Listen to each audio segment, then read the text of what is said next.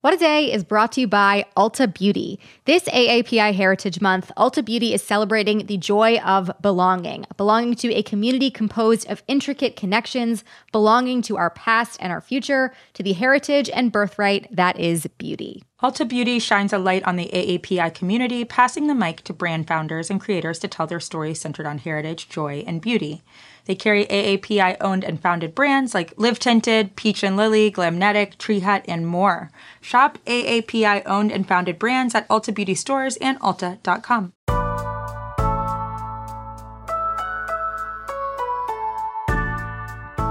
It's Wednesday, October 6th. I'm Gideon Resnick. And I'm Josie Duffy Rice, and this is What a Day, where we have grown a lot since Pitchfork gave us a less than 0 review back in 2007. Yeah, Pitchfork, you might want to revisit that one. We deserve at least a positive number. But honestly, we'd settle for just like a flat 0. Yeah, no decimals.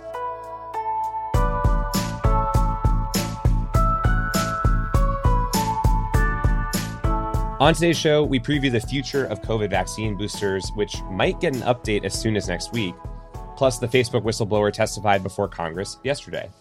But first, we need to tell you about the tragic death of Ernest Johnson. He was executed in Missouri yesterday, just after 6 p.m. local time. Johnson had been on death row for over 25 years after being convicted of the 1994 murder of 3 convenience store employees. In the past few weeks, pleas for clemency for Johnson intensified. At least 2 of Missouri's Congress members, Emanuel Cleaver and Cori Bush, asked Governor Mike Parsons to spare Johnson's life, with Bush calling it a crime against humanity. Last week, the Pope also asked the governor to stop Johnson's execution due to, quote, the simple fact of Mr. Johnson's humanity and the sacredness of all human life. Yeah, that would make sense, right? And this case in particular was extremely controversial. So can you tell us a little bit about the background here? Yeah, absolutely. So Johnson's attorneys argued that his execution was not only immoral, but unconstitutional given his intellectual disability. In 2002, 7 years after Johnson's death sentence, the U.S. Supreme Court ruled in Atkins v. Virginia that the execution of people with intellectual disability was unconstitutional.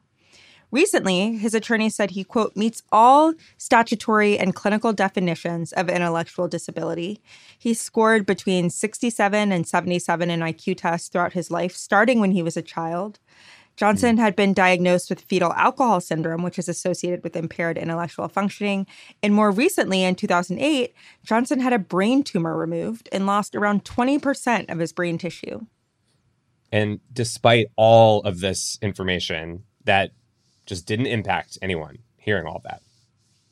Yeah, unfortunately, no. I mean, though Johnson's attorneys argued for 20 years that he had a disability, neither a jury nor courts nor the governor were persuaded. In May, the Missouri Supreme Court wrote that his subsequent recollections of the crime, quote, illustrated Johnson's ability to plan, strategize, and problem solve. Late yesterday, the U.S. Supreme Court also denied Johnson's application for a stay of execution, with 0 of the 9 justices dissenting. Jeez. Yeah. And beyond intellectual disability, what does Johnson's case actually tell us about the death penalty more broadly in America today? Yeah, so this is another thing that makes Johnson's case so concerning. In the past few years, both death sentences and executions have declined drastically. So over the 1990s, back when Johnson was convicted, Missouri sentenced more than 80 people to death in that decade. Since 2010, only 5 people in the state have gotten the death penalty, and that pattern is the same across the country. In fact, 1994 had 311 death sentences nationwide. That's the second highest since the death penalty was reinstated in the mid-1970s. Meanwhile, last year, only 18 people total were sentenced to die across the country. So it's quite possible that if he had committed the same crime today, Johnson wouldn't even end up on death row, much less actually be executed. Right. There's usually this very long gap between someone receiving the death penalty and someone actually being executed. And while that gap is often necessary, I mean, exonerations can take years, the appeals process takes years, et cetera. It also means that people are getting executed today, even though they were sentenced in a much harsher and very different time. And speaking of exonerations, since 1973, 186 people who were sentenced to death have been exonerated. It's a remarkable number, and yet another sign that the death penalty is rife with serious issues. Yeah, and meanwhile, public opinion seems to be recognizing this to a degree as well, right? The public opinion on the death penalty has declined significantly. Whereas 80% supported it in 1994, only 55% were in favor of it in 2020. That is according to polls by Gallup. So, Josie, should we actually expect then that our lawmakers or our courts are going to abolish the death penalty in the near future? Unfortunately, Gideon, that's very unlikely, at least on a federal level. It's quite difficult to imagine that a majority in Congress would support that, given that there's still some public support for the death penalty, although there's less now than ever. And it's virtually impossible to imagine a 6-3 conservative Supreme Court choosing to end the death penalty anytime soon. As we mentioned on the show yesterday, they will theoretically have the opportunity to do so in the future, but it's very unlikely that it actually happens. So for now, the way the death penalty is being abolished is kind of state by state, and more specifically, county by county. 23 states, along with D.C., have abolished the death penalty, and another 13 states haven't executed a single person in over 10 years. And even in the states that have executed someone, a very small minority of counties are responsible, and that really comes down to the local prosecutor. So a report by the Death Penalty Information Center from 2013 found that just 2% of U.S. counties account for a significant majority of executions across the country. And today, that number is likely even lower. Yeah, that's an insane statistic. Yeah, it's crazy. So the good news is that slowly, less and less people are being executed. But the concern is just how arbitrary it is as a punishment, right? So you could commit a crime and I could commit a crime, the exact same crime right over county lines. And depending on where we live, one of us could live and one of us could die for the exact same crime, right? It's an extremely arbitrary way to decide who deserves to live and who doesn't. So if you want to help end the death penalty, especially if you live in a state where it is still legal, please reach out to your state legislators and even more importantly, your local prosecutor, and support local organizations fighting to end capital punishment. And as for the death of Ernest Johnson, we'll link to a story in our show notes so you can know more about who he was and about his case. Yeah, definitely take the time to read that. So it's been a little while since we dove into the state of the pandemic in the U.S., so we're going to do that today as well. And there is some good here. Broadly, at the moment, national cases are coming down in a sustained way from the most recent massive surge that was driven by the Delta variant. Hospitalizations as well are also down, so both of those are very encouraging signs.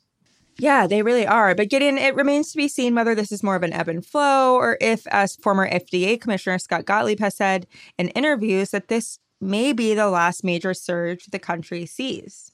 Here he is talking to Reuters.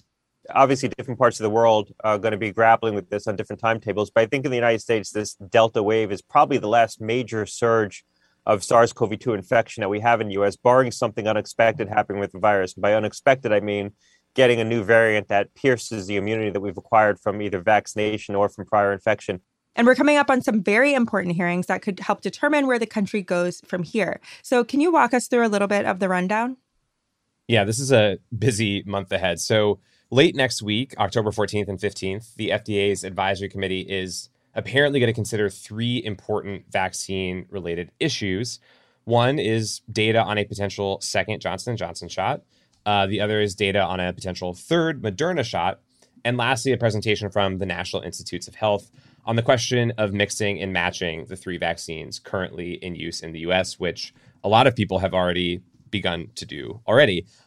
Just yesterday, J&J formally sought the FDA's authorization for a second shot for people who had received their first and only dose of its vaccine. That comes after Moderna and Pfizer had as well. And so the company has said that while the protection from its vaccine does not wane over time, it found that a second shot administered about 2 months after the first one boosted efficacy to 94% against moderate to severe disease. Johnson & Johnson also submitted evidence showing that a second dose that was given 6 months after the first significantly boosted a person's antibody levels.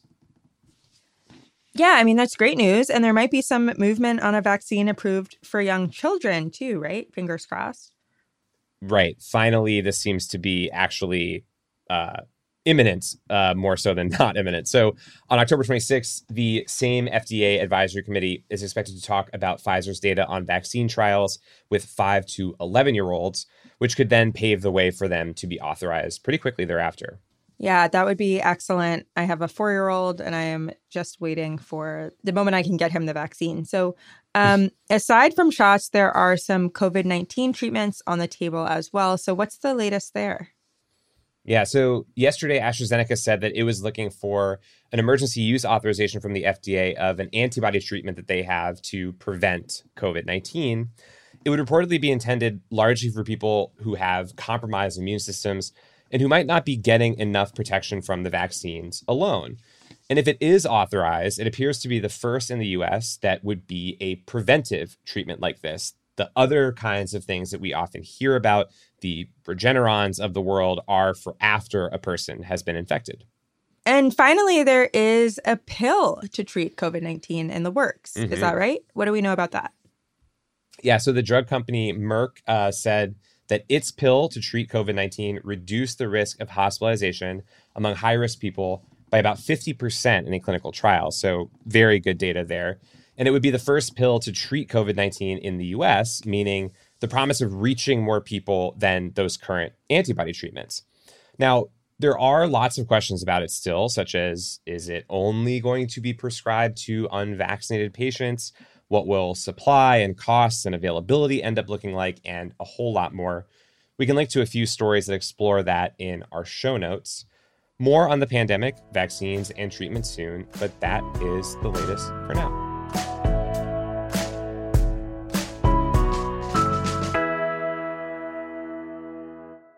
It's Wednesday, WAD Squad, and today we're doing a segment called WAD Recommends, where we share an under-the-radar news story, movie, book, or even a funny t-shirt that caught our attention. WAD Recommends. I could honestly just have a playlist of our little sound bites. They're just so good. So Gideon, you read a story yesterday that you wanted to talk about. Apparently, it's remarkable that I haven't heard of it. Please tell me everything. So it's a nonfiction story that's called Bad Art Friend. It was written by Robert Kolker for the New York Times Magazine. It is about a fiction writer named Dawn who donated her kidney to a stranger in 2015, which admittedly a very generous thing to do. I think we can all agree. Yeah, that seems nice. She goes on to make a pretty big deal about it on Facebook, including inviting people to her 1-year quote-unquote kidneyversary, creating a private group to share posts about it. That group also happened to include members of a writing community that she was a part of, had been a part of. And at one point, all this is happening, and she's noticing that her fellow fiction writers are not really interacting with her kidney posts. There's not a lot of, this is great, or we love this story, whatever. Are you losing interest? Are you getting more interested? Are you concerned? No, I'm What's your so vibe interested. right now? Okay, so she was alarmed.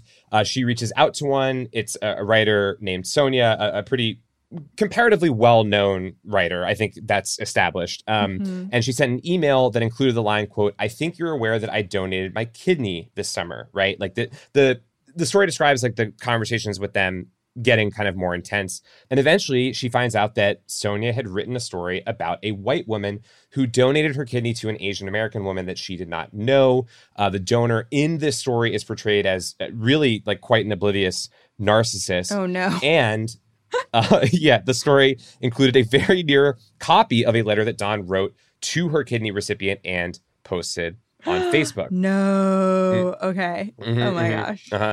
You have some sense of where this is going. Okay, so the story by Sonia, which is called quote unquote "The Kindest," became successful, and that sends Dawn on this warpath. In 2017, when the story got this prize at a Boston Book Festival that would have gotten 30,000 copies distributed for free in the city. It was a big deal. Dawn contacts the festival organizers and the Boston Globe to say that this story included plagiarized material. What? And long story short, she successfully got the Boston Prize part of this canceled.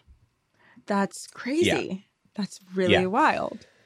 Whether or not this actually constitutes plagiarism is being decided by courts. There's also a lawsuit by Sonia against Dawn that alleges defamation. Oh my God. The two of them, there's like a real like escalation of like claims and financial compensation that they're looking for. There's a lot more to it. I truly, it's long. It's gonna take it took me like a long time. But did I make you want to read this story?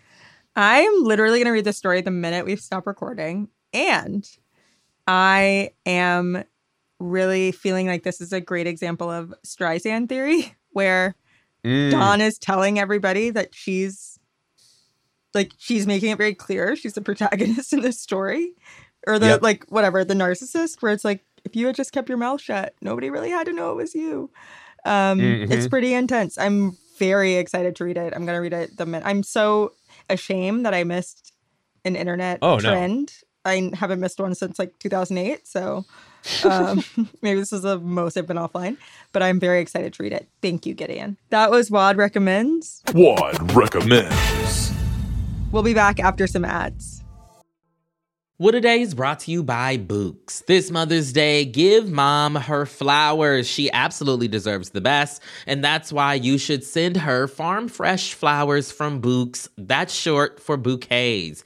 Bouqs has modern designs and unique flowers you can't find anywhere else, and with 20% off, you can send some to mom, your wife, your auntie, even your granny, okay? Anyone who deserves flowers in your life. It doesn't have to be holiday specific. You get flowers, you're getting flowers, everyone's getting flowers. Go to Bouqs.com and use promo code WAD for 25% off. That is BOUQS.com, promo code WAD, Bouqs, promo code WAD. What A Day is brought to you by Fast Growing Trees. Fast Growing Trees is the biggest online nursery in the U.S., with more than 10,000 different kinds of plants and over 2 million happy customers. They have everything you could possibly want, like fruit trees, palm trees, evergreens, houseplants, and so much more. Plus, Fast Growing Trees makes it easy to order online, and your plants are shipped directly to your door in 1 to 2 days.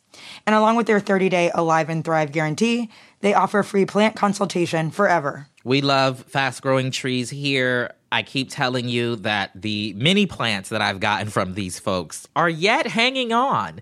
And that's not because I have a green thumb, okay? This spring, Fast Growing Trees, they have the best deals online, up to half off on select plants and other deals. And listeners to our show get an additional 15% off their first purchase when using the code WAD at checkout. That's an additional 15% off at fastgrowingtrees.com using the code WAD at checkout. Fastgrowingtrees.com, code WAD. Offer is valid for a limited time. Terms and conditions may apply. This show is sponsored by BetterHelp. Therapy is a safe space to get things off your chest and to work through whatever's weighing you down. If you're thinking of starting therapy, give BetterHelp a try. It's entirely online and designed to be convenient, flexible, and suited to your schedule. Just fill out a brief questionnaire to get matched with a licensed therapist and switch therapists anytime for no additional charge. Therapy is great for, you know that thing that just is like sitting on your shoulder, you can't get over it, and you just sometimes need somebody to talk through it with? Therapy can be helpful for that, you all, okay? You got to get it off your chest, And you can do that with BetterHelp. So visit BetterHelp.com/WAD today to get 10% off your first month. That's 10% off your first month at BetterHelp, HELP.com/WAD. Let's wrap up with some headlines. Headlines. An independent commission found a disturbing history of systemic pedophilia in the French Catholic Church, according to a pretty horrific report it released yesterday. It says as many as 3,000 priests and other church workers had abused hundreds of thousands of children over the last 70 years. Since the abuse spanned such a long period of time, the Independent Commission on Sexual Abuse in the Church said its team had only identified a small percentage of the victims. However, through academic research and other sources, they concluded the number of abused minors since 1950 could be upwards of 330,000. The commission leader said, quote, "The church failed to see, it failed to hear, and failed to pick up on the weak signals. It failed to take the rigorous measures that were needed." This report is one of many revelations about crimes that priests and high-ranking cardinals had committed for far too long without being detected. Pope Francis released a statement saying he hopes the French church can find a path of redemption after light has been shed on this, quote, appalling reality. Yeah, wow. We are only halfway through Mark Zuckerberg's terrible, horrible, no good, very bad week. We'll see what the rest of it holds. But yesterday, former Facebook employee and whistleblower Frances Haugen testified before a Senate Commerce Subcommittee, telling lawmakers about the dangers of Facebook's products following her explosive interview with CBS's 60 Minutes last Sunday. Now, among other things, Haugen testified that the social media giant knows that its platforms, such as Instagram, can hurt younger users, especially teenage girls, but is doing nothing about it. But I'm here today because I believe Facebook's products harm children, stoke division, and weaken our democracy. The company's leadership knows how to make Facebook and Instagram safer, but won't make the necessary changes because they have put their astronomical profits before people. Congressional action is needed. They won't solve this crisis without your help. Following the hearing, Facebook issued a statement trying to discredit its former employee. Haugen's fiery testimony came a day after Facebook's 6-hour-long global outage on Monday. And on that outage, Facebook blames a, quote, error of our own making, and says routine maintenance on one of the company's data centers led to a system failure. Here's the latest in the pipeline leak in Southern California that has caused over 120,000 gallons of crude oil to spill out into the ocean this weekend. Sounds just fine. Coast Guard divers determined that the pipeline was displaced by about 100 feet along the ocean floor. The CEO of Amplify Energy, the company that operates the pipeline, said it was, quote, pulled like a bowstring, which is a reminder that ecological disasters are, at the end of the day, an opportunity to try out fun new phrases. Oh, no. Officials have said they're investigating whether a ship's anchor caused the leak, but as of yesterday, there was no confirmation either way. Amplify Energy has a history of violations through its subsidiary, Beta Operating Company. They've been cited by federal regulators 125 times. It's never like a clean track record with any of these. No, never. It's never their first offense, you know? It's never a small mistake. Oh, my God. I'll be thinking of pulled like a bowstring for the rest of my life. There have been plenty of movies set in space, but like the Apollo 11 moon landing, they were all faked on a Hollywood soundstage. That is until now. A Russian film crew arrived at the International Space Station yesterday on a mission to shoot scenes for the first feature film made in orbit. The crew consists of a director, an actress, and a veteran cosmonaut who presumably can help everybody tape their bagels to the craft services table so that they don't float away. The crew will spend 12 days shooting scenes for a movie about a surgeon who rushes to the space station to save a cosmonaut who has fallen ill. The movie is called Challenge, which we can't help but interpret as a taunting reference to a tragedy in NASA's past. I read you loud and clear, Russia, and I personally am ready for Cold War II. I have been gearing up my entire life. The project is meant to showcase Russia's space program, partially by once again beating the Americans. Tom Cruise has been in talks with NASA and SpaceX to make a movie on the space station, but he has no firm date yet. Though no one should be surprised if he's up there now, having made it to space by hanging on the outside of the Russians' rocket.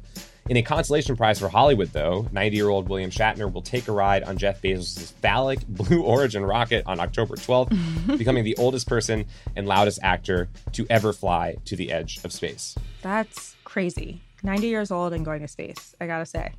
More power to you. Man. If you got it in you, you got it in you. Do it. I don't, personally. And those are the headlines.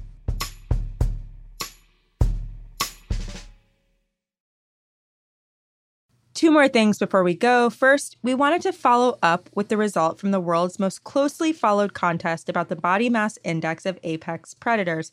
Fat Bear Week concluded yesterday with the bear called 480 Otis lumbering away with the title for the fourth time. Gideon's pick, 32 Chunk, and Priyanka's pick, 812, didn't come close. But we still love them.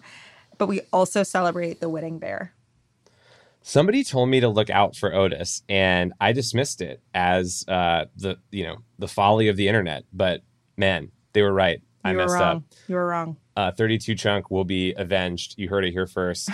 And an even more important news than Fat Bear Week results, we also want to bid an extremely fond farewell to our audio engineer, Charlotte.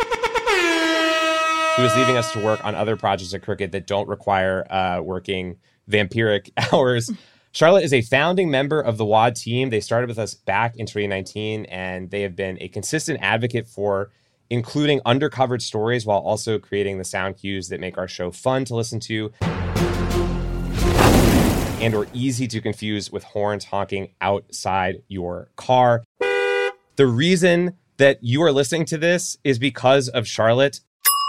Let's make that very, very clear. It would not happen without Charlotte.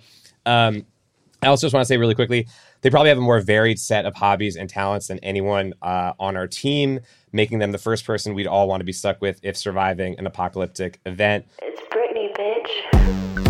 I will share that early in the pandemic, I was given a mask and bread from Charlotte, two things that I was incapable of finding on my own.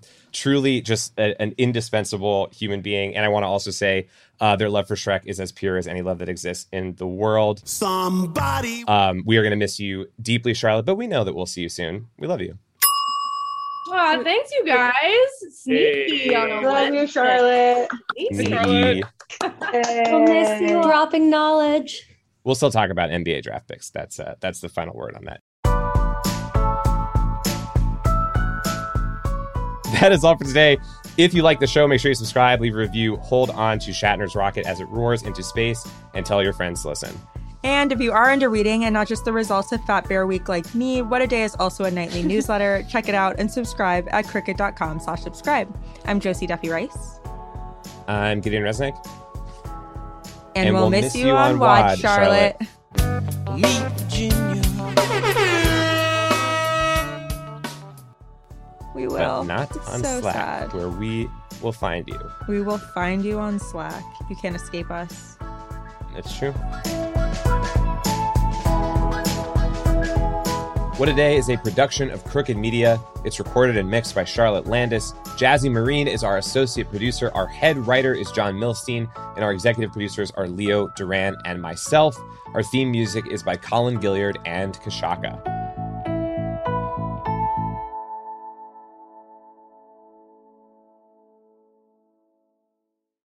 As a chef and a restaurant owner, I'm as meticulous about my cookware as I am about my ingredients. That's why I love Made in Cookware. Each pan they make isn't just designed to perform, it's crafted to last. As a mom, I love that I can trust Made in. It's made from the world's finest materials, so I can feel good about what I'm feeding my family.